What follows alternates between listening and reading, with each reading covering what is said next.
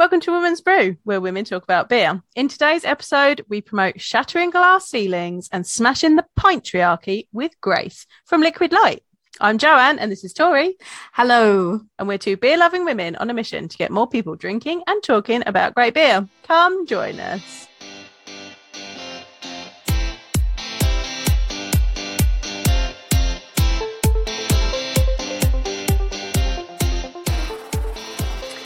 So today we have the lovely Grace from Liquid Light with us. Welcome. Hello, thank you for having me. Joining us. Could you tell us a bit about who you are, where you come from, why are you here with us today? Fab. Okay, so I am Grace. I'm from Nottingham in the East Midlands, and I am one of the co-founders of Liquid Light Brewing Company. So I got into homebrewing a few years ago, and myself and my partner Tom decided to start Liquid Light, and we're here now. Yay! That's fab. I see you've got a drink on the go, so we should crack our drinks, I think, before we ask you. We've got a whole bunch of questions to ask you. I think it's worth cracking our drink. So we've got the Day Tripper Pale Ale. So that's what we're going to have. Do you want to tell us a bit about sort of the pale ale, just to know what it is that we should be looking for and all that? Yeah, cool. Basically, when we started the brewery, we always wanted to. It was kind of came out of a love of session beers, basically. We used to go down the pub and we wanted to be able to drink some decent session beers, and we've always wanted to produce beers that you could have a pint of. So when we first started, we had Less Dangerous, which was a New England IPA that we brewed, which was 4.5%, so a New England pale, and that was really popular. And then I think we struggled to get the hops at one point for it, because when we were so small we couldn't get a hop contract, and that's where Day Tripper was born. We could find Amarillo and we could find Motueka, so we thought, okay, let's use what we've learned and let's put it in a pale, and it took off. Like Day Tripper 4.3% pale ale just absolutely took off, and it's now we don't have any, we have a tank full of it all the time, because whenever a batch comes out, it's gone again. It's one of those pale ales. It's really versatile. So we do a lot of it in cask, but we also can some, and we also it's available in keg as well. And so it's just that versatility as well with a style that we always as well. We're really passionate about, fulfilling that cask side, fulfilling that craft side as well, and having something that just everyone can enjoy, which I think this is. So hopefully you enjoy it. Oh, it smells I was just gonna say, I just took a sip, I just had one sip so far, and I can definitely see sessionability in it. Yeah, absolutely. Oh, yeah. And that was the idea behind it. It's something that everyone can drink. You could have a pint of it. Equally, it's punchy enough that if, say, you were to order a half of it in a bar, hopefully it's quite a memorable drink. So you'd go, oh yeah, I had a half of that, and that I really enjoyed it. That was the desire behind this beer, was to just create something really drinkable.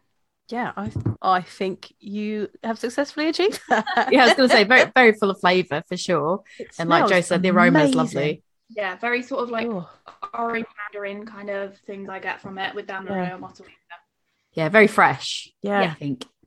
And there's that lovely crispness to it as well, which I feel like makes it go really well with bar snacks. I always find the crisper the beer, the better it goes with bar snacks. Yeah, it goes with your bar snacks. Yeah. That's what we're Definitely. Many a night has been spent at the pub doing lots of research on bar snacks and drinkability. It feels like it's research. Oh yeah, that feels like one of the best jobs to have, really. Yeah. But yeah, so I know obviously so I've seen sort of a bit about your brewery and how music was quite a big influence to you, and obviously you can tell kind of it's called Day Tripper. That's as a song name, and obviously did you want to sort of explain what the name behind the brewery is, because I know some people might not know what that is in terms of music. Yeah, of course. So myself and my partner Tom, we've always been, music and beer has always been our two big loves. And when we started the brewery, it honestly wouldn't have felt right for it to not be included in some way. So one day we were watching a Pink Floyd documentary, and it was footage of Pink Floyd at the UFO Club in London in, I think something like 1969. And behind Pink Floyd on stage were these liquid light projections, which are, for anyone that doesn't know, is basically oils and dyes in water make the effect, as petrol does when you see it on the road when it's rained, make this amazing effect when everything interacts. And liquid light, the art form, is kind of the discovery, and it's very spontaneous. So you can never predict. It's the art form of just like trial and error, putting different oils in, different dyes in, and basically just seeing what comes out. Every time you're going to get something amazing. That's the joy of it. Every time, we do liquid light of an evening, because we actually do all the artwork ourselves. Amazing. So we'll sit down and we will put all these oils in water and project them and take photos, and that's the basis of the can artwork. So when we saw these projections behind Pink Floyd, we were like, well, this is an art form that has hysterically paired music and art. And obviously with that scene as well goes, the going out, the drinking, that kind of thing. So it just felt right to sort of pair all those three things together. And that we were like, Liquid Light Brewing Company. Oh yeah, that kind of sounds all right. And then it's got a ring to it. The more we thought about it, we were like, yeah, actually, that could be a goer. That could be all right.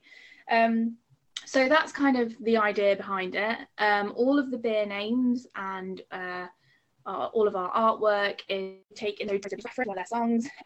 We also have references. We often just use lyrics as well. So we have Less Dangerous is from Smells Like Teen Spirit by Nirvana, which is one of Tom's favourite bands. We have a lot of Frank Zappa references because we are mad Frank Zappa fans. And we had to name a few beers after our all-time favourite band, which is Black Sabbath as well. Nice. No, and I didn't realise that you guys actually made the artwork for yourselves by doing that process. Like I assumed you probably sort of did the label, the labels yourself, but I didn't realise that you had done it via that process. That is so interesting. That is really, really interesting. And it was interesting as well when we started homebrewing, because the nature of homebrewing is that very sort of hands-on process. It's that very practical process, and to find an art form that also paired that, it felt very DIY and it felt very hands-on. I mean, sometimes we put things like fairy liquid and things like that in bubbles. And it just feels very ad hoc, and it feels like, oh, let's put a bit of this in, let's put a bit of that in. And it feels like when we first started homebrewing, that's the kind of approach that we used, Yeah. But then we have, we take pictures of all the artwork, and then we send it to one of my best friends who's an amazing graphic designer, and she actually then puts the font onto them and makes it kind of the final file that you see. So she'll just sort of adjust the colours slightly, and just make sure that it all works as a final piece. And that is so cool to know that. And I was thinking as well, like when you were describing the process of the liquid light artworks and stuff, how it is very much trial and error. You never really get like the same thing twice, and I feel like that relates so much to brewing beer as well, because you can brew the same beer back to back, and you can make little tweaks to it, or you could do the same exact thing, and for whatever reason, depending on the ingredients, it could come out slightly different than what it normally comes out as. So it feels like it works like sort of twofold in that sense. So that is a really brilliant name all around. Yeah, they're very relatable processes. Yeah, love it. So you started up this brewery together. What were the challenges for starting this brewery? And you've not very long, your tap room's been open, has it? It's not, no. So we started in 2017, in the autumn of 2017. We literally started in our shed. So we had initially we had a 60-litre homebrew setup, which was a 3-vessel system, which we actually converted old cooking pots into brewing vessels. So it was like super DIY, super legit. Yeah. So we started home brewing 60 litres at a time, which for us at the time was, I mean, it's 2 kegs of beer. You know, if you turn up to a friend's party with 2 kegs of beer, like you're everyone's friend. Yeah, you know, you're the best. Definitely. You get invited back. Yeah, it was so much beer for us at the time. And we were just like, wow, this is, you know, we'll never need to, this is crazy. Like, this is so much beer. And then we started hand bottling some, we started giving it to friends, and they were like, this is actually like really good. And you know, what you think, just saying that, you know, Yeah, get free beer, like. Yeah. But then we started sort of giving some bottles to pub managers, and they were going, no, actually, like, we think this would go down really well in the pub. And so we were like, oh, okay. So then we upgraded to a 100-litre kit, and again, we just started bottling, and it was going really well. And then we were lucky enough to get the opportunity at Magpie Brewery to cookie brew there. So I think one of the like initial challenges for us was that sort of having someone to give us that opportunity. You know, it was one of the initial challenges, especially when we both had jobs of our own. We both, you know, we didn't have the luxury of having a lot of money to start up. We couldn't just go, right, we're going to do this, we're going to start a brewery. Like, that wasn't how we started. We saved a bit of money, and we went, okay, let's try doing a 900-litre batch and just see how it goes and see if anyone wants to buy it. So I think initially, first challenge for us was definitely money, because we you know, scrabbled together some savings, and that's what we did. Then moving from, I think one of our other initial challenges was moving from 100 litres to 900 litres is a very different kettle of fish. That's a big step. We were lucky in that Tom used to work for a brewery in Nottingham called Totally Brewed, which are a brilliant real ale brewery, and they do some amazing sort of craft IPAs and pale ales as well. Just excellent. So we were lucky that he'd had the experience there of doing that. But when you're doing it yourself and it's your own money, and you know you've got that on the line, it's a very different thing. It really is. And the first beer we made was Less Dangerous. So it was a recipe that we'd homebrewed and that we tried. But as you said earlier, you know, the tiniest things can change the process. So we tried it. It turned out well, and we sold it, and it sold very quickly, and we got good feedback from it. And therefore, you know, we could do the next batch and the next batch. But definitely, someone giving us the opportunity to do that, I will be forever grateful for, because if they hadn't have done that, I don't know if we'd be here today. Yeah. You know, it's that kind of thing. It's turning what your hobby that you're really passionate about into a business is it was a big step for us, definitely.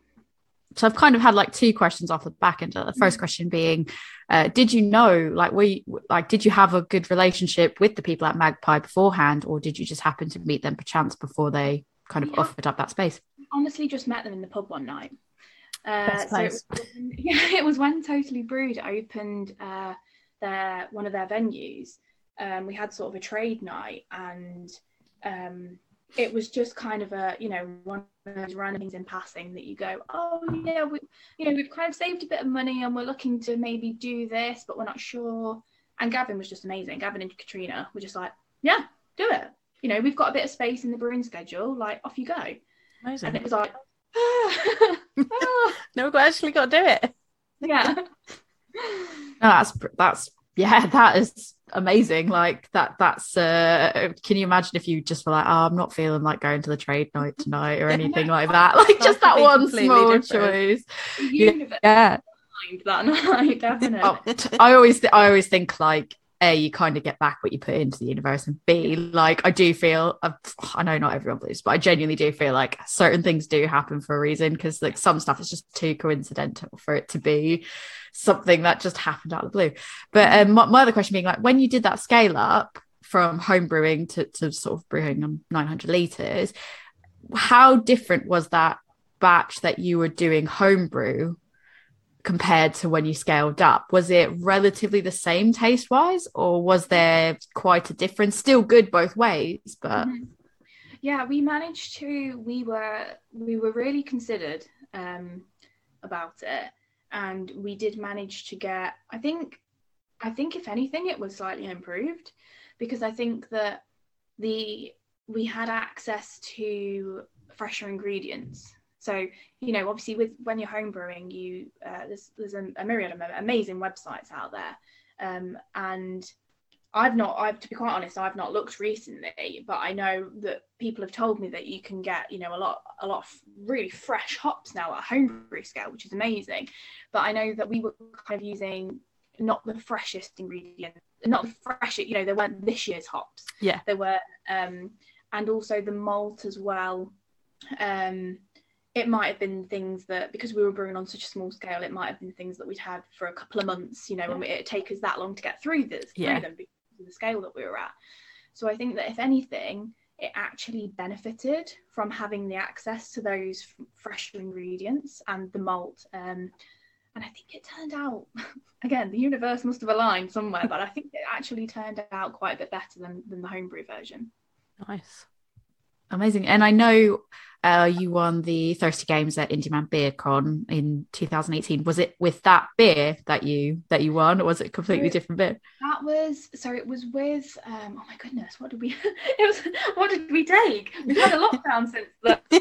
Yeah. So we quite a few years back, so it's fair if you don't remember. I think we had about 6 beers overall. We were lucky enough, we turned up and we were pouring with Yonder and Donzoko, and we just felt like such underdogs. We were like, oh my goodness, what are we doing here? Like, these people are insane. Reese from Donzoko continues to be just one of my favourite people on planet Earth. He is just an absolute ray of sunshine. I absolutely love him. And still, like, we're still in contact with him. A few weeks ago, we've just done our first lager at the new site. And he's been like messaging us, being like, hope the lager's done okay, like can't wait to try it. And he's just wonderful. But yeah, so I think we took 6 beers in total. I know that one of them was definitely an Impy Stout we did with Emperor's Brewery, which people still talk about to this day. So we must do that again one day. It was a rum raisin imperial stout that we did. Ooh. Oh, amazing. That just sounds amazing. Yeah, we did I know we did a marmalade saison. Oh, yes. That sounds amazing as well. Yeah, that's on my list to definitely revisit, because that was a little gem. Yeah. Not returned since. And then also, surprisingly, which we didn't think it would, but Pink Moon, our raspberry wheat beer. I love Pink Moon. Absolutely flew that weekend as well. I don't know if you can see it, but the lighting is never great when it doesn't auto adjust, so it always looks washed out. But probably crack that in a minute. That was just like an absolutely crazy weekend, because we took a 4% raspberry wheat beer to Indieman Beer Con, and we were like, oh no, like, oh my goodness, because obviously that's obviously historically just the most incredible showcase of just utterly stunning beers, and we'd gone as punters every year, and I'm so sad that it hasn't been on the past couple of years, because it is one of my favourite beer festivals ever. I love it. I absolutely love it. And so to take a 4% raspberry wheat beer, we were like, oh, we don't know how it's going to go down. Like, but everyone loved it. So again, the universe aligned, and we won. So I'm really excited to drink it now. Were you home brewing still at that point, or were you brewing on like a? So you were still home brewing, and you still managed to win. We just started cuckoo brewing at that point. Yeah, so we'd not long been cuckoo brewing, but we did take some beers that we'd brewed in our shed. The marmalade saison was one of them as well, which I think is when we turned up, we were like, oh, shed beer. I think if anything, shed beer. No, I think if anything, that kind of sends a message to people that if you're passionate and you put the time and effort into making something, like, it doesn't matter what scale you're brewing on, like a good beer is a good beer, and people will recognize that.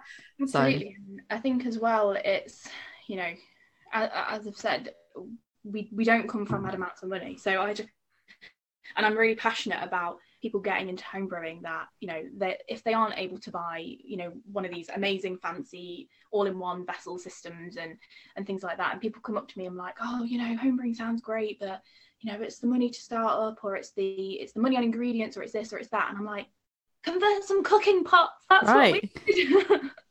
Mine is 2 pots on the stove. That's how I homebrew. Yeah, absolutely. So the tap room is amazing, by the way.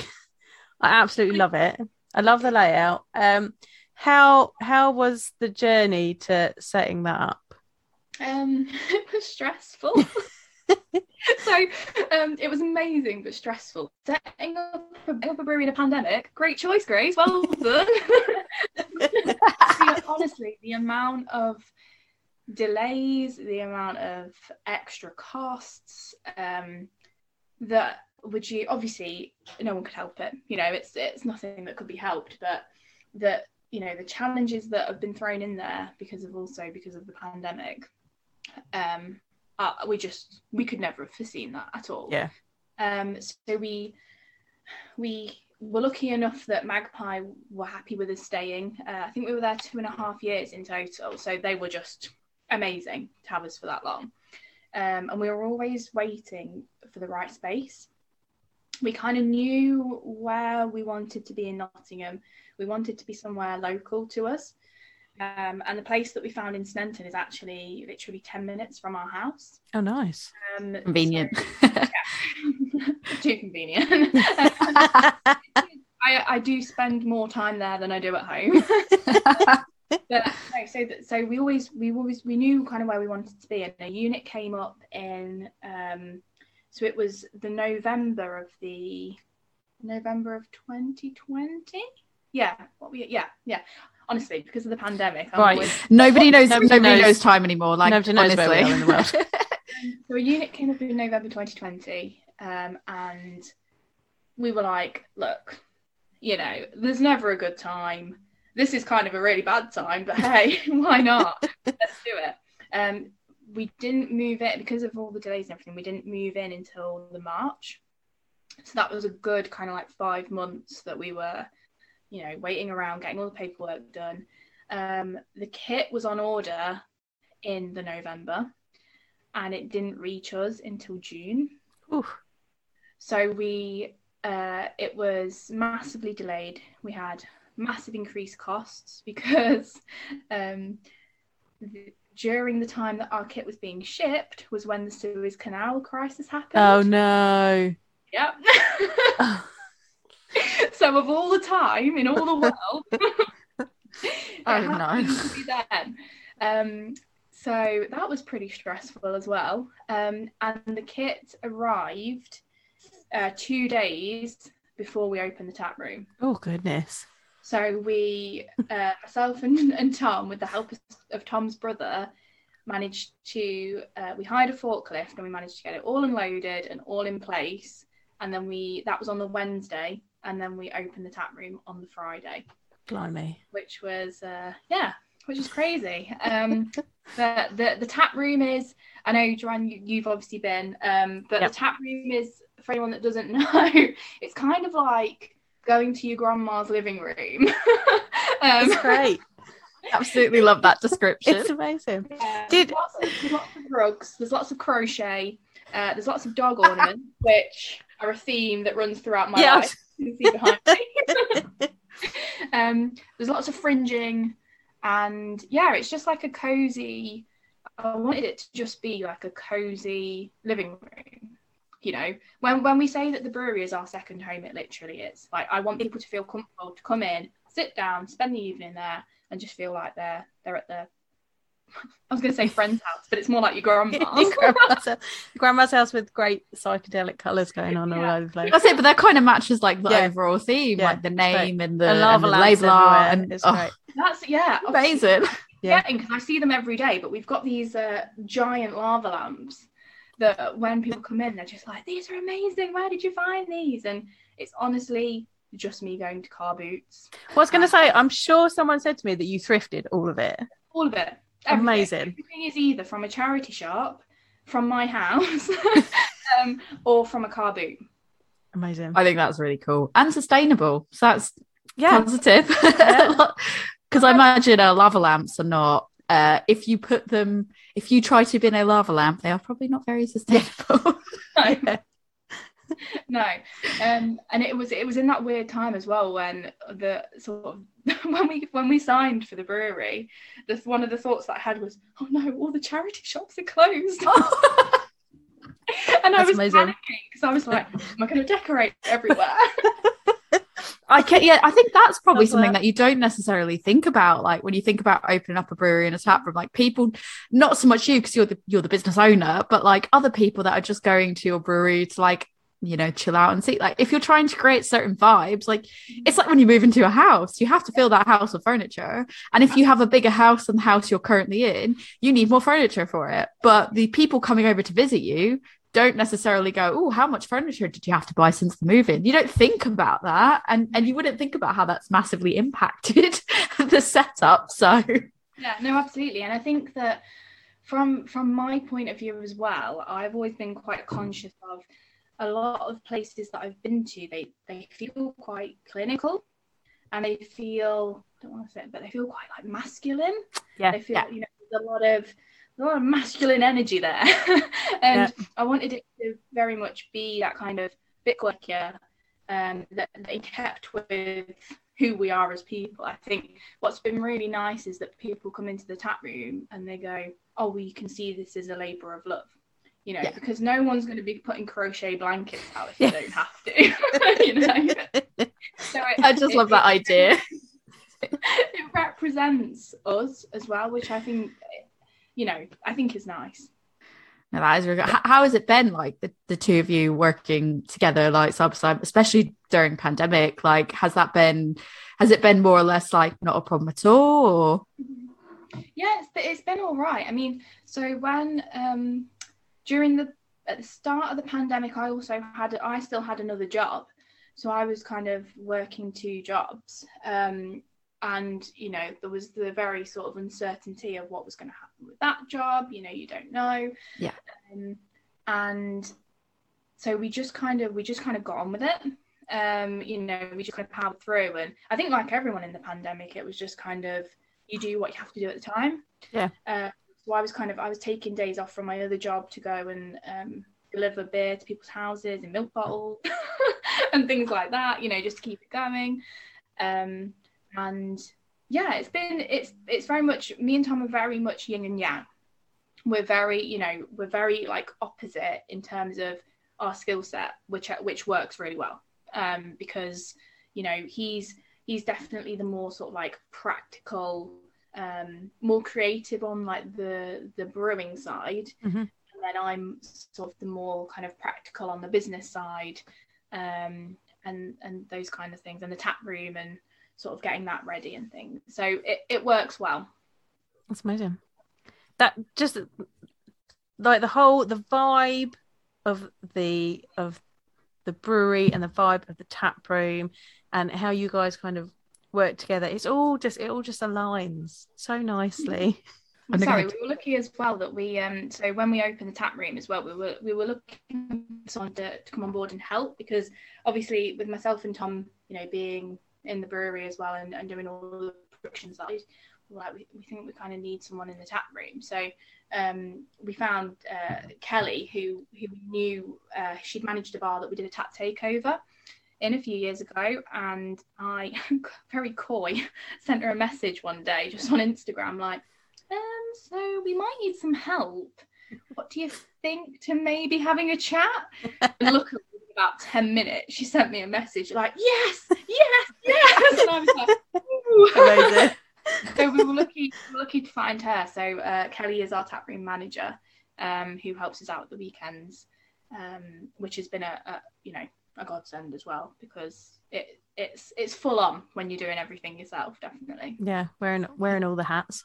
I can imagine, even with two of you, like I feel like there's just not, between two of you, there's not enough arms. Like you just need more arms to just do things. It's funny because when I speak to my mum in the evening, she's like, oh, so how's today been? Like, what have you been up to? And I'm like, everything. All of it. I've done everything. I don't know. I don't even know what I did this morning. But, you know, because days are so versatile, and because, you know, one day I'm a delivery driver, the next day I'm brewing, the next day I'm running the tap room. It's, you know, the next day I'm an accountant. Worst days.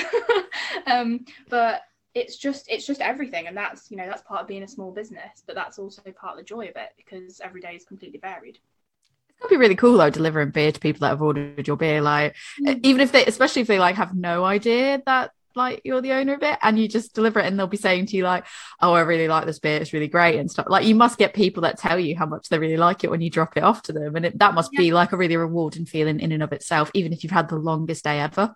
Yeah, no, absolutely. And that's I know that's one of Tom's favorite jobs for that reason, because you get to turn up to the places, and especially as well when you turn up to a pub and maybe there's punters in there drinking something, and they're like, they see your t-shirt or whatever, and they're like, yeah, Liquid Light, like, we love that beer or whatever, or they're like trying to tell the landlord to get it on as soon as possible. And it's just nice, because at the end of the day, that's why we do it.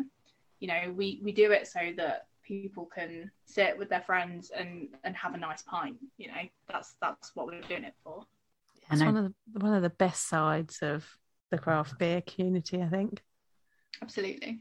It's that interaction. I mean, I'm really gutted, because when I was up in Nottingham, by the time I got around to going out, your place was closed. So I didn't get a chance to go. We were with somebody else. We were with a friend. Like, we went up for a wedding. We went to Nottingham for the night because the wedding wasn't in Nottingham.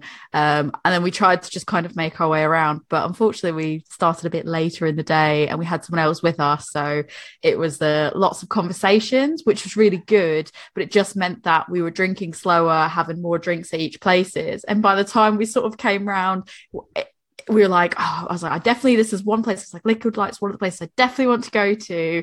And then I looked and I was like, oh, they're closed. I think you were closing within like 10 minutes or something. And I was like, there's no way we're going to get there, order a drink and sit down with enough time to do anything. And I was like, oh no. And I was so gutted. But thankfully, Jo brought me beers back from when she was up there. I got you.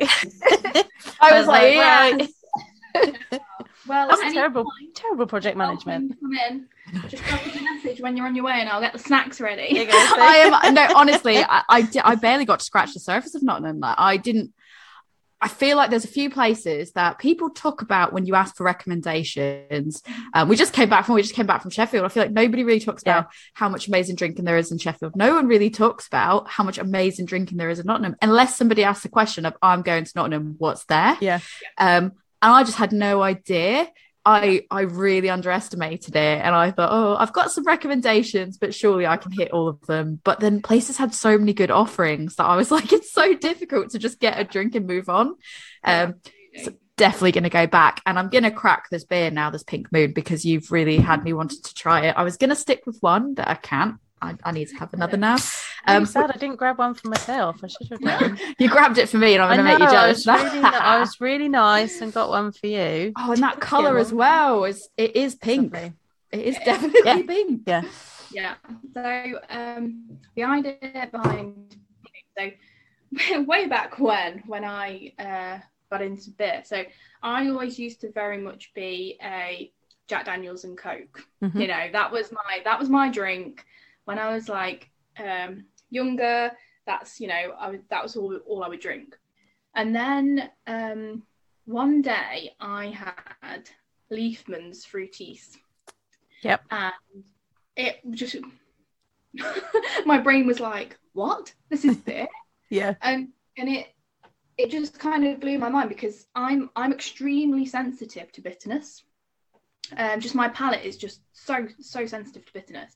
So whenever when I drank sort of bit, when I'd got a pint of, say, pale ale or IPA before, I'd always kind of gone, it just, obviously, again, I know now that there is a large spectrum of different styles, and also bitterness varies greatly. But these particular beers that I had obviously just tickled me taste buds in the wrong way, and I just didn't get on with the beer that I'd had.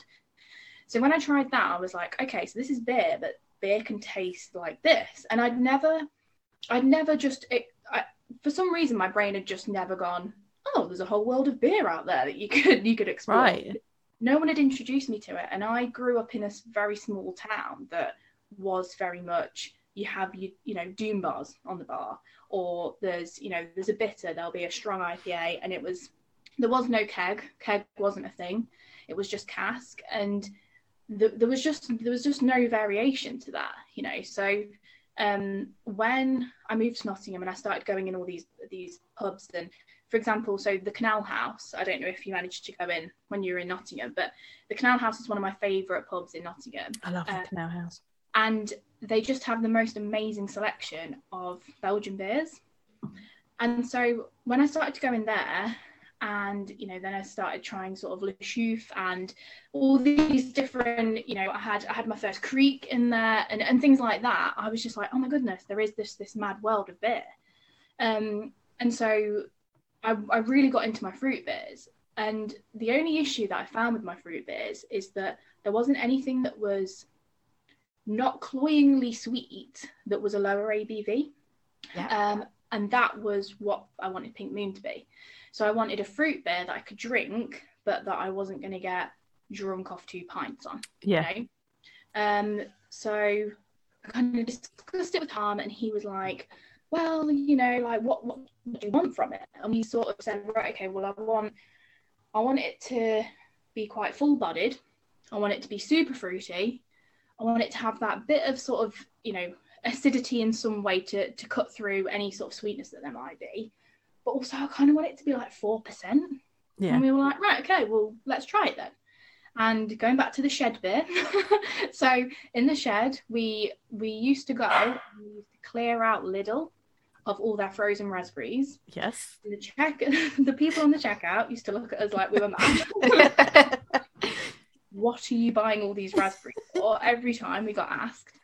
And we just made a very simple wheat beer base, and we just shoved a load of raspberries in the fermenter. And, this came out.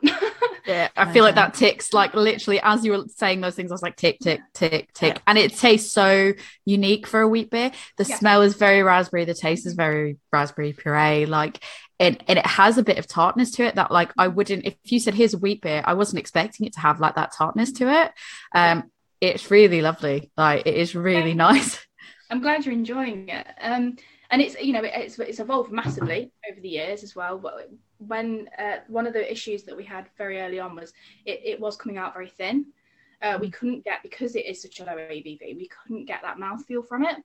And I've always as well, it's important to us that all our beers are vegan.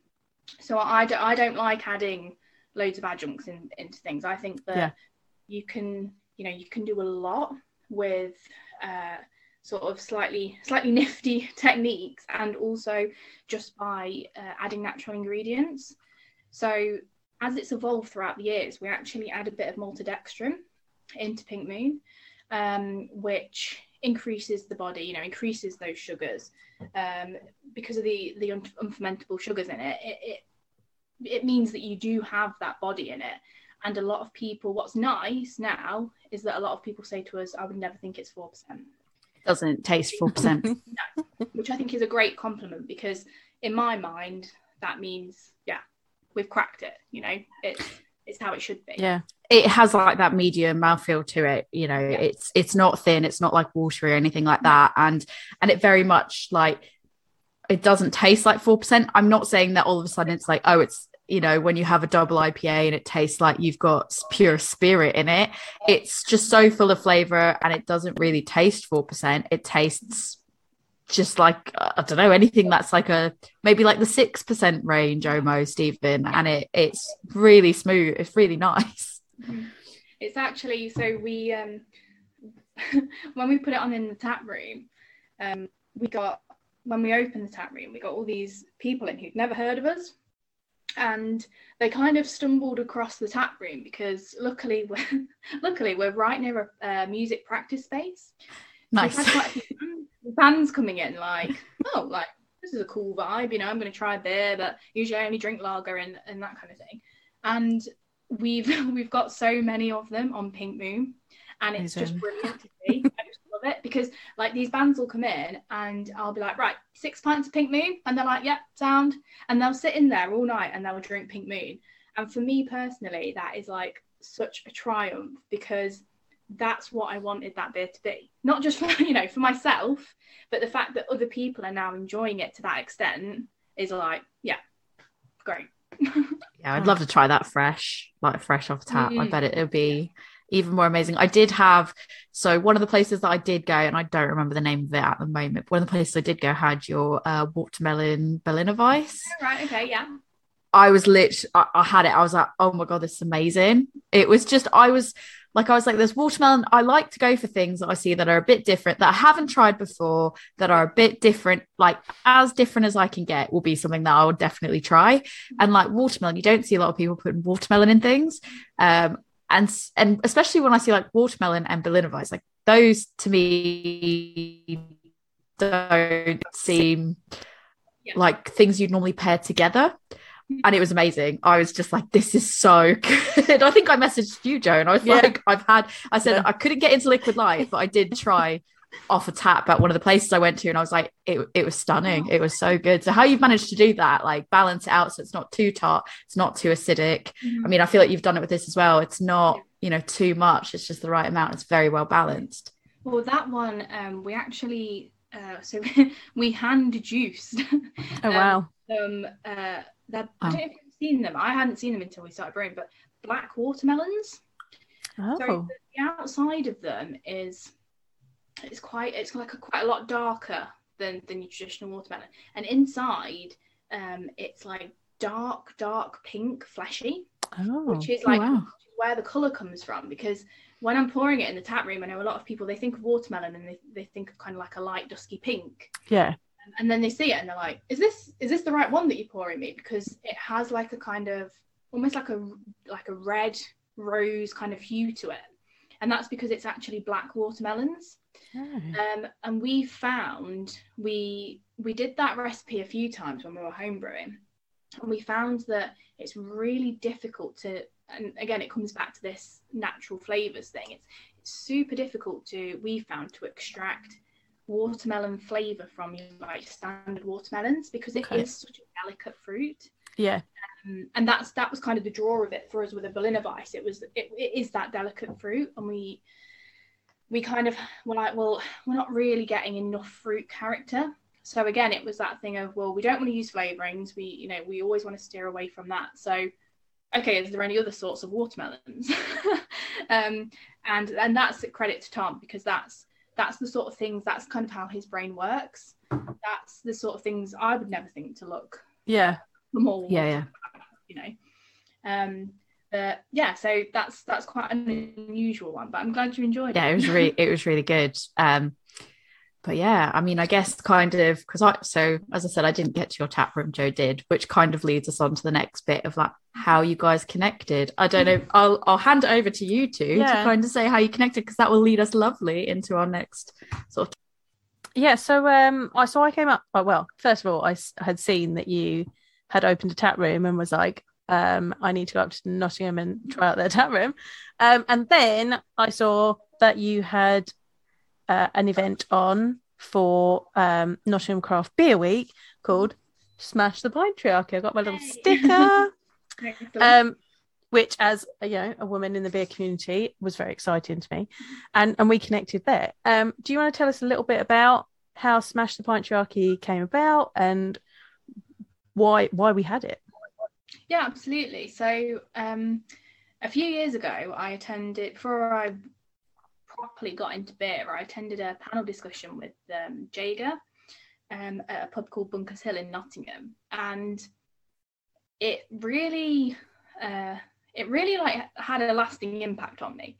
It was kind of the first opportunity that I had where I came away from it and was like, yes, like I have allies in this industry, because unfortunately, especially particularly in the brewing scene in Nottingham, there isn't many women, and it kind of, it felt a little bit lonely over there. Yeah, imagine. And it was the first event where I felt, yes, like these are problems that yes, I've experienced and people are talking about them, and that's brilliant. And so, roll on a few years and properly got into the industry, and I opened my own brewery and experienced, way more things about the not so nice side of the industry. And also having worked behind a bar previously and those sorts of things, I was like, it's about time that something else happened in Nottingham that stood up for this and made people talk about the issues that are going on. that, you know, often people are kind of not ignoring, not brushing under the carpet, but, you know, they're there, but no one's really talking about it. So I was kind of thinking about what I could do, and I came up with, like, yeah, smash the patriarchy. And then I was like, smash the patriarchy. It's a brilliant name. But then I frantically Googled it, because I was like, oh God, like, have I heard that before? Like, I was really worried that I'd stolen someone's idea. And so I was frantically Googling it, and I couldn't find anything. So I was like, I think it might be original. Okay, let's call it that. So the idea behind the event was basically just to bring something to Nottingham that talked about the issues, that raised awareness of things that were going on, and again created that sense of solidarity that I'd experienced a few years previously. I wanted to tie it in with Nottingham Craft Beer Week, because again, I feel like women are really underrepresented in Nottingham Craft Beer Week and always have been. So I wanted to kind of do this is this event, smash the patriarchy, and, like, you know, I've opened a new tap room, and basically just like a bull in a china shop, just kind of do something big. I have to say, like, when I arranged it and when I asked the amazing people that were on the panel to be there, I honestly thought, if we can get 20 people, I'm going to be well happy. I was just like, that'll be brilliant, you know, we'll have a nice group.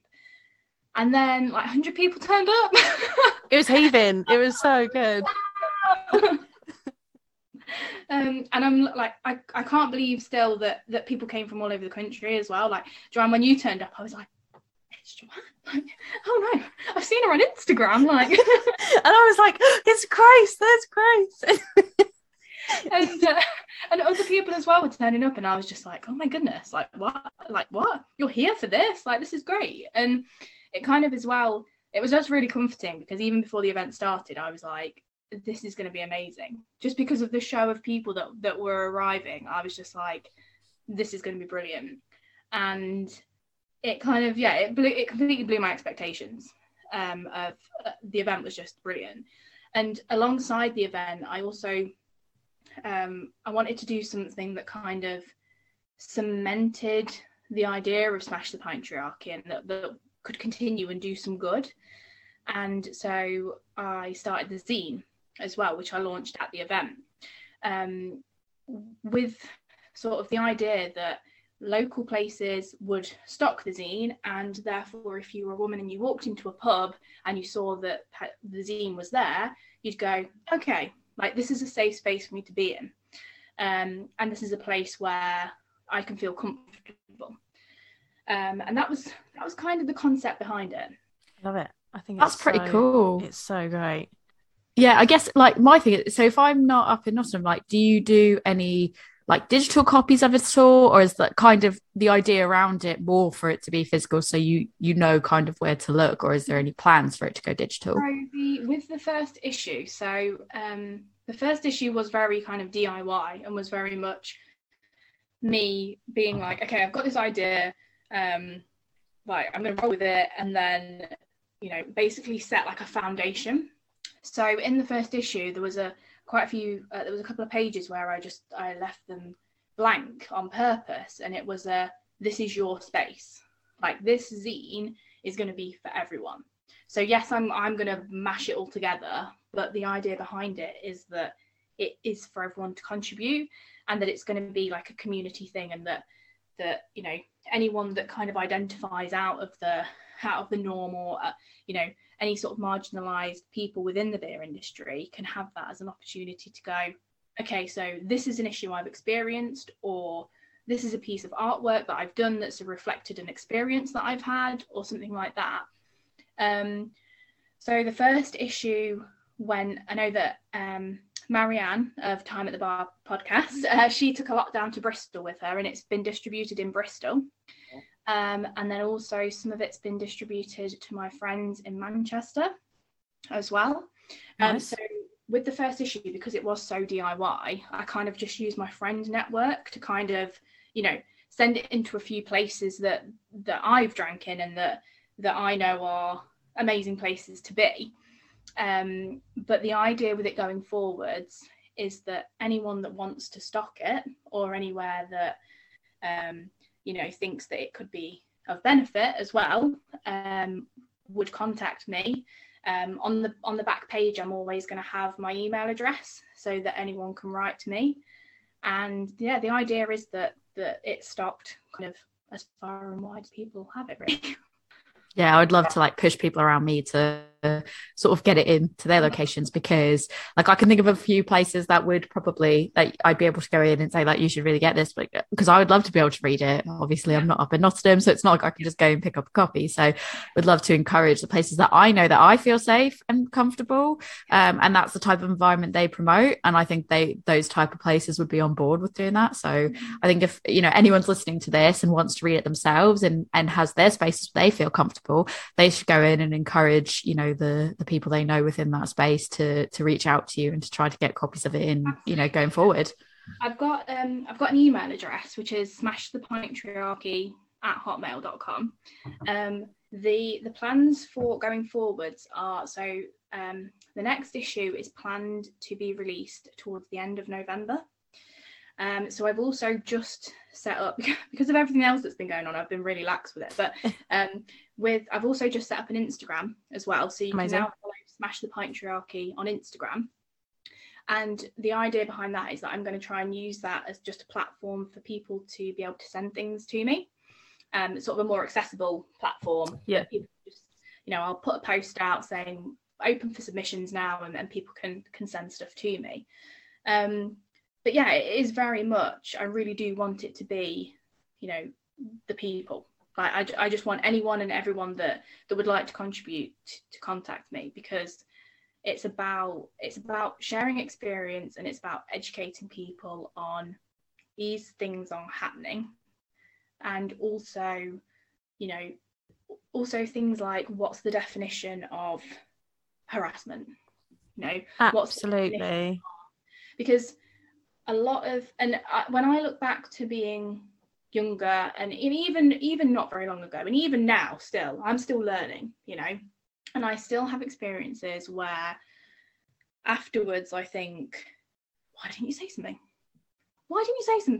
And I kick myself, because I'm like, that's just not on. But at the time you think, oh well, is that just me? Did I take it the wrong way? Is that? And actually I think that it's really important that people have something that they can read and go, no. Like, even if it's just a comment, or even if it's just a facial expression, or even if it's something on social media, like, those things can still be harmful, and those things can still be classed as harassment. And I think it's really important that we all band together and say, these are our experiences, and let's all learn from them together. And that's kind of like the main thing that I want from the zine, and I want others to get from the zine as well. I was going to say, I think there's that validation piece that some people feel like, like you said, they can brush it off. Or it's just, I'm overreacting, or I took it the wrong way, or anything else like that. And when you have something that could maybe offer reassurance, or that, you don't need validation, but I think for some people, having the validation can make them feel more comfortable and confident. And that sounds like it could almost act as that piece of validation for them. But like, what kind of content can people expect when they sort of flip through your zine, or if they want to submit, what type of content is it that you take submissions for? So it's pretty much anything and everything. So the first issue of the zine, I'd really like each issue to have space for stories specifically. So in the first issue, I literally left a page blank and just put claim your space, like, this is your space, and I put my email address, because I think that that's a really key part of the whole message behind it is sharing stories. So if anyone's got any stories that they specifically want to share, it can be anonymously, it can be, there's no pressure on it, on you putting your name or anything like that. Then I'd really like space for that. But apart from that, in the last issue, we had a piece of artwork.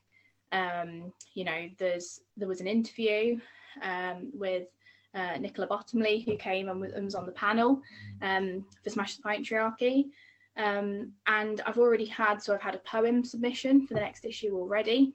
I've had a piece of artwork, and honestly, it's honestly anything that people feel appropriate. If you've had an experience that has affected you, and you do whatever, you take a photo, or you do a piece of art, or you write about it, anything like that, we'll put into the zine, because that's what it's about. Amazing. I love it. I'm thinking about things that I want to do. I know. I'm like, what's your word count? Roughly, what's your word count for just in case people want to know? Asking for a friend. And the two kind of staple things that I want is, as I say, the sharing of stories, and with each issue as well, my kind of input into it is that I will do an interview with someone each issue. And I'm really keen as well on that, representing a lot of different sort of areas of society, and also different people's perspective, because I had a couple of comments when I did Smash the Patriarchy, and they were like, oh, well, it's a man-hating event. And I was like, no, it's absolutely not that. It's like, you've got the wrong end of the stick there. It's absolutely not that. It's about not just, it's about not being against anyone. It's about educating, and also it's about representing the LGBTQ community. It's about we've got a regular that comes into the tap room who's this amazing woman that is in a wheelchair, and it's about representing people with different accessibility needs.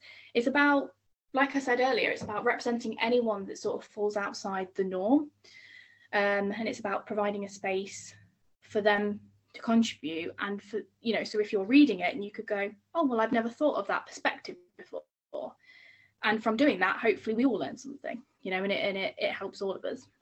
Yeah, I mean, it's leveling the playing field for it's not about taking somebody else down. It's about building other people up to level the playing field, really, for everyone. And I would hazard a guess that those people that told you it was a man-hating event were people that probably weren't actively participating in the conversations leading up to it, and probably maybe didn't do as much research into what it actually was, just took snippets from what they saw places, and probably didn't attend themselves to find out that's what it was. Because that actually leads me on to the next thing I was going to say, which is, Jo, I know you went with Gordon, you went with your husband, and I don't know if you have anything else you can share from that, but I know from the conversations I had with you and Gordon, it didn't sound like he felt out of place. No, or uncomfortable in that sense. He said to me before we were going, he was like, oh, is this going to be like a women's event? Should I not come to it? And I was like, don't be ridiculous. Like, come along. It'll just be, everybody. And like, he sat there, he had a lovely time chatting to people, had himself some beers, and he was just like, this is really nice. Like, this was really lovely. And I was like, see, this is the kind of atmosphere and safe space that we want to create everywhere. Like, yeah, he had a great time. He then came out with 5 very happy feminists who were buoyed by the event, and and we may have done some chalking afterwards.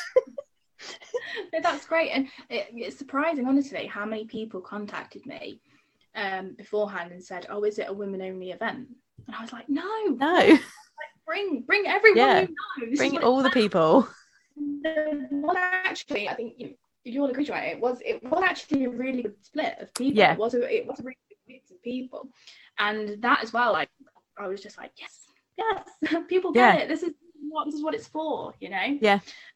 I'm really pleased at the group of people that came as well, and with the release of the next edition of the zine, hopefully at the end of November.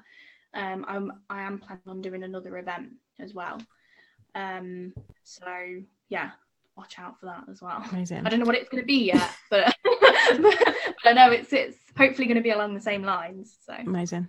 Are you thinking of having like events in other parts of the country? Because Marion might have said something to us about. I don't know if she said that on the pod. I don't know. Did she say that on the? I don't know if she did. I think that's a secret. Hush, hush. We may have insider information. So yeah, sorry, Matt. I've been in talks with Marianne about we would like to do a Bristol sort of event. Whether it'll happen this side of Christmas, I'm not sure. That's absolutely definitely going to happen. If not, probably next year. And also I've got a really good group of friends in Manchester as well, and obviously the beer scene there is amazing. And so that's also talks have been in the pipeline there as well. So it's absolutely something that I'd love to get as many people involved as possible in, And yeah, if we could go to other cities and meet new people and spread the word and spread the love, then absolutely. That's the thing, is I know there's so many different places that, like, I know somebody that would be super into the idea.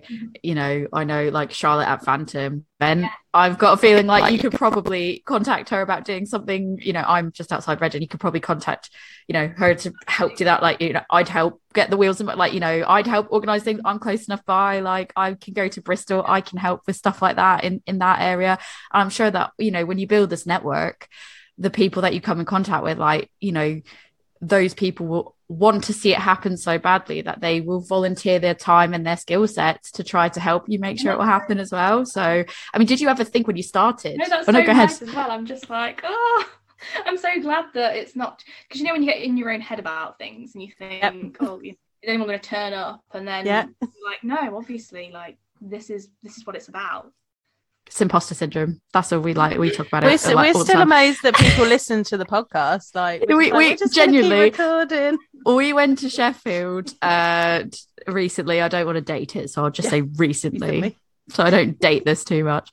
And we were like out for drinks after, and like someone came up. We brewed a beer with Heist. It's on the socials now, so we can kind of say that. And like, people saw us out after, and they were like, we saw you at Heist earlier, and they were like, oh, like, which brewery do you work for? We're like, we don't. And they were like, oh my god, and they were so friendly, and they were so just like, and I was like, I can't believe people want to like people, like, if you want to come have a drink with us, you can. I was like, why do people want to have a drink with me? Like, I didn't do anything. Like, we can't wait to try your beer. We were like, oh, this is really exciting. It was just that, like, and then I think like someone tried to come in one side of the bar, and they were like, someone else like, oh, you know, this is the brewers in here, and I was like, no, it's not. Like, what are you? I'm in here. Like, hold on. And it's just that imposter syndrome that I think you just, I don't know if you ever really like move. I think you move past it enough where it's not like a roadblock for you anymore. But I don't know if anyone really sort of like, when you are humbled, like, I don't think you ever really move past that, if that makes sense. Yeah, no, absolutely. I definitely agree with that one. Yeah. You could accomplish all the things, but I think there'll still be times that you're just like, oh, am I really qualified to do this? I don't know. So it's always like, it's really nice to have that validation that people are loving it. And I think like what you're doing is absolutely brilliant. Like, did you ever think when you were doing this that it was going to become as big as it did? Is that the plans that you wanted for it, or did you just think like it will be a small local thing? And honestly, I did just, when I say like 20 people and I'd have been happy, that was genuinely like 20 people, there'll be a nice little group, you know, and it won't look empty. But yeah, so for it to become such a thing, and I think with me, it's funny because, like you say, you know, I have this kind of like weird imposter syndrome type thing, and I'm just like, oh no, but then I go, oh yeah, like, I can do this, and I'll just put out a zine, and I'll just do this event, and I kind of like throw things in the wind, and then I've said them, I'm like, oh, I better do it now. You know, like, and it's not just after a few beers, I will I'll do that. But I say these things to Tom, and he's just like, okay, yeah, you know, like one of my, you know, new harebrained ideas, and then I'm like, oh well, I've said it out loud now, so I'm gonna do it. And I've got to do it. People, you know, have reacted really well to it, and now I honestly would like to make it a national thing, and I would invite anyone that listens to this to get involved and to contact me and see what we can do. You know, it's ultimately, things like this are only going to benefit everyone, and I do mean everyone when I say that, you know. Like we've said previously, people thinking, oh no, these are just women only events, etc. They're really not. It's really about educating everyone, and like Joanne said, creating that safe space that everyone should be able to enjoy beer. Yeah. Everyone should be able to drink whatever they want without judgment, and everyone should be able to work or be in an industry where you don't have to worry about harassment. You don't have to worry about going into a pub and getting comments about things, and that ultimately is what this is all about. It's about trying to change that for the better. And I feel like I could have said that in a lot better way, but No, I think that was perfect. That was perfect. It's perfect. you know what I mean. Yeah. No, that's what we are all about here at A Woman's Brew, doing all of the things. So, is there anything else you'd like to tell us about Liquid Light or Smash the Patriarchy and your any other plans? No, not really. I mean, honestly, it is a genuine, contact me. Yeah. Everyone contact me. We'll put the email in the show notes. We'll put the Instagram handle in there as well. I'll go find that. We'll put that all in there. Yeah, everyone can send you everything. And like, no idea is a silly idea. When I wanted to do the panel discussion, it was quite a quite a strict sort of format. It was quite a tailored evening to that. But I'd also absolutely just love to do like a big party, like a big Smash the Patriarchy party where it's just an opportunity for like-minded people to have a drink together, And I think that things like that are also really beneficial because, like I said about that event I went to years ago, it creates that sort of that camaraderie, and it creates that solidarity, and I think that as well as sort of campaigning and educating people as well, I think it's so important for us all to feel that solidarity and to feel part of that group as well. So honestly, like any ideas that anyone has, whether it's just things like whether it's beer tastings, whether it's a party, whether it is something more formal like a talk on something, or a panel discussion, hit me up and we'll have a chat about it. I've got an idea, but it's gonna here she goes. but it's probably a lot more involved and time consuming. You should have a Smash the Patriarchy beer festival where you have all these different like female like breweries that have like women heavily involved in like owning and brewing, that has people of LGBTQ that get involved, people that represent like people minorities. Like I think that would be a really cool event to be a part of and to go to. I just think that would be really cool. Watch this space. Ooh.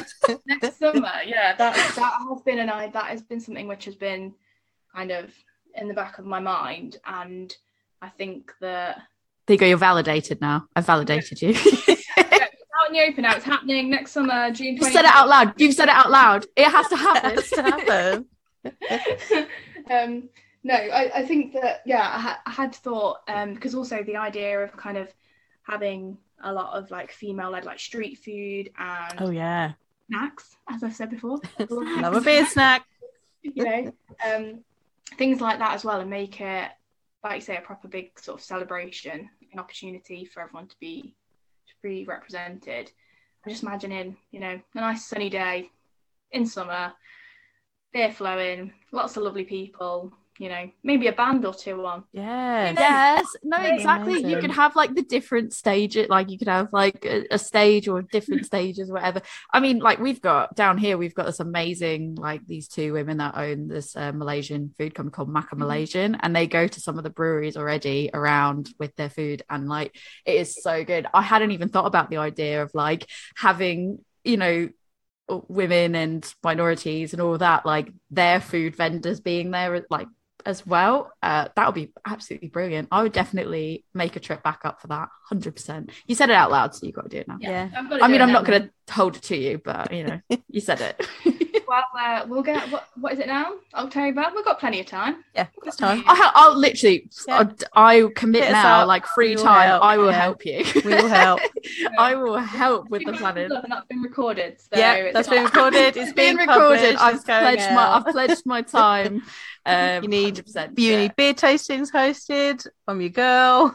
I don't really have like the same set of skills, but like I can organize. I'm a project manager. I can pour beer. I'm good at that, and I can project manage stuff. So we got this. Skills.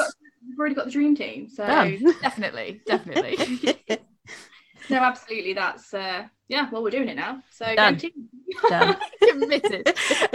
Last question from me, anyways. I don't know, Joe, you might have more questions, but like, if you could envision where either Smash the Patriarchy or the brewery itself are in, a year's time, like where would you like to see yourselves evolve to in a year's time?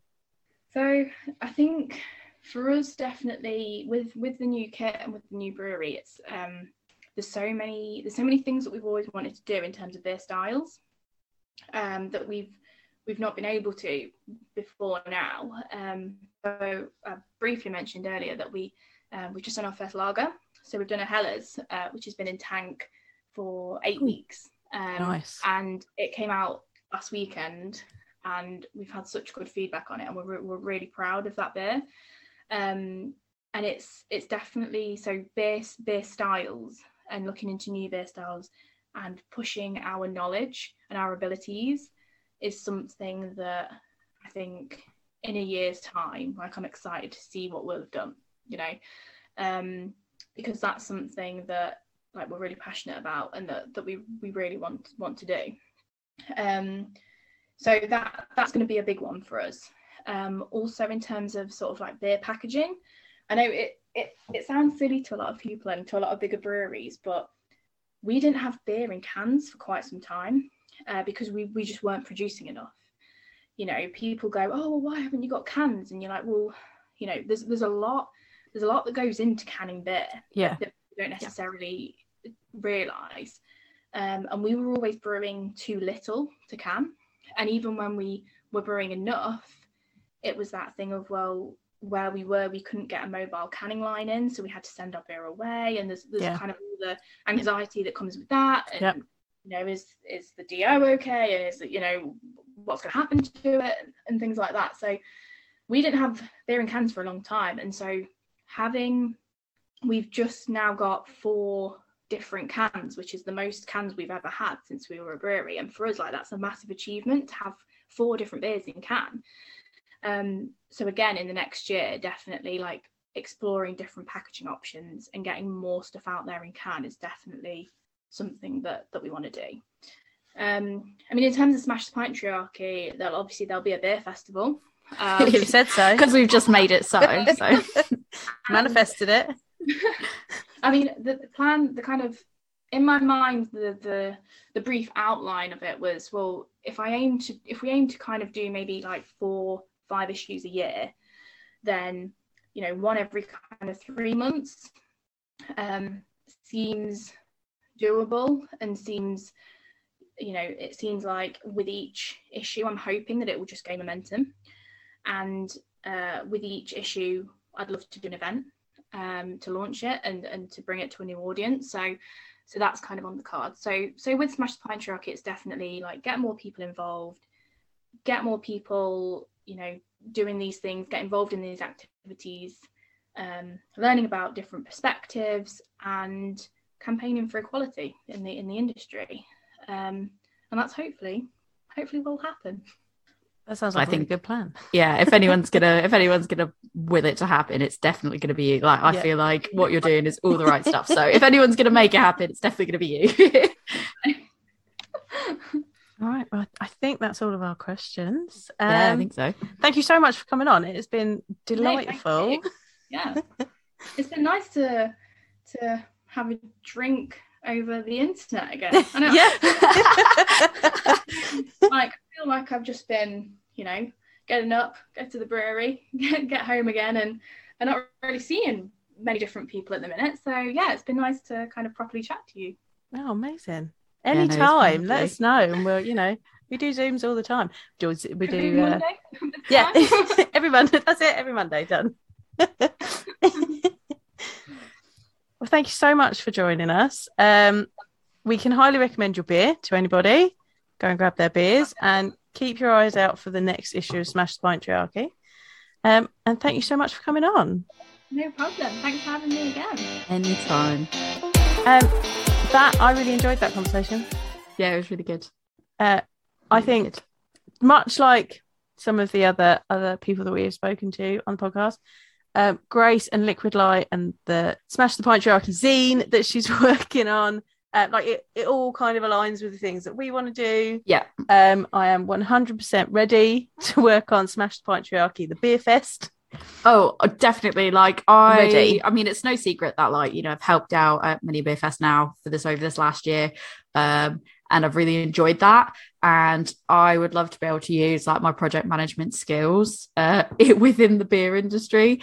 So not just serving pints, but doing the like, because what I love about my job is I love like the coordinating and the sort of stakeholder management and all that. So I would love to be able to do that like within the beer scene. So I am more than willing to give my time to help with any events, especially something as good as like what this could potentially be. So I mean, she said it out loud now, it has to happen. I'm willing to do anything from like moving things from point A to point B to helping her however she needs. So anything I could do to get their cause out there, got my time. So let's do it. We talked about the fantastic label art. We didn't talk about their amazing t-shirts. No, I didn't even realise. For those that are listening, they do these lovely tie-dyed t-shirts, so they're quite similar to the Liquid Light images, but they do them in different colour sets. So this one that I am wearing is kind of pastel shades. There was like ones that were different blues and ones that were in different shades of green, and it was just, they are great. I love it. I wonder if I wish we talked about them, because I wonder if they like tie-dye them themselves, or if they get somebody out, if they buy them pre-tie-dyed. Well, I didn't know to ask that, because I didn't even realise the screen was blocking the fact that I almost thought it was your Coven Brewsters one. You've been getting a lot of tie-dyed shirts. So I've got lately. 3. I mean, we've like made the Vault City together. Right, I've got 3 now, because I've got my Vault City, I've got my Liquid Light, and I've got my Coven Brewsters one. And I'm really jealous of all of them. Like, so I've got the Vault City one. I'm happy with my Vault City one, like for sure. But I was so jealous of your Coven Brewsters one, and I'm jealous of that because those colours are amazing. I know, it's so good. Well, next time you can project manage your trip better and actually get to Liquid Light when it's open, and then you can buy a t-shirt. Well, yeah, who would have even guessed that 2 project managers couldn't even coordinate a piss up in a brewery? Like, quite literally, 2 project managers failed to be able to make it through even 50% of the list that we had. You were on a very tight time scale. We were. I mean, as always, as I always do it, you know, jam it all in. Yeah, but also I think my project management, I do it so like day-to-day job. When I get home at the end of the day, I'm like, yeah, no, it's what, like, oh, some people take holidays to like get away from the, you know, it's to escape the day-to-day life. I'm just going to claim that, like, because I project manage all the time. Like, I was on holiday. So basically planning went completely out the window. I love it. So if people would like to, you know, talk to you about your project management skills, where can they get hold of you, Tori Pell? I mean, I like to think I genuinely do a decent job of project managing when I have to. She is a good project manager. If you want to rent out my skills that I've obviously really demonstrated I'm good at, you can find me on Instagram at adventures_in_optimism. And I posted a new blog post. You did? Not that long ago, not to date things. I'm just going to say not that long ago. I put that out there, and it was on a place. It was Brew Monster in Cardiff, and I'm in the process of writing something up for Sheffield, our trip to Sheffield. So hopefully that goes out less than a month after we've been there, because project management. But the link for that is for the overall blog is in my bio on Instagram. So Jo, if people want to talk to you about tie-dye t-shirts and your tie-dye t-shirt growing addiction, where can they find you? If you would like to recommend some more places that I can get tie-dyed brewery t-shirts, you can find me. I'm A Woman's Brew on Facebook, Instagram and Twitter. I tend to hang out on Instagram. But if you'd like to come and talk beer and learn about beer, you can do that at my beer school, which is Love Beer Learning, on Facebook, Instagram, Twitter, TikTok and Pinterest. Although my Pinterest scheduler is having a funny 5 minutes and won't post anything. So I'm working on that. But however, there is also a website, which is probably the best place to come and find all of the good stuff. That is lovebeerlearning.co.uk. And if you would like to tell us about places you want us to go, places you'd like us to review, people you want us to talk to, tell us about beers that we should be drinking or places we should be visiting to drink beer. Yeah, hold me accountable. If you tell me I've got to write about something, I then become more accountable. She will put it on her blog. You can do that at our email address, which is lovebeerlearning@gmail.com. Let us know what you want to hear about on the podcast, because we love doing an episode that is inspired by your requests. And I've used the Nottingham glass Yes. today. That's Gordon's one. He said Oh that yeah, just Gordon's for one. Thank you, you. Gordon. He doesn't listen to this. On that note, everybody. Anyways, on that note, have a lovely evening. Go enjoy your spoopy moon. Cheers. Cheers.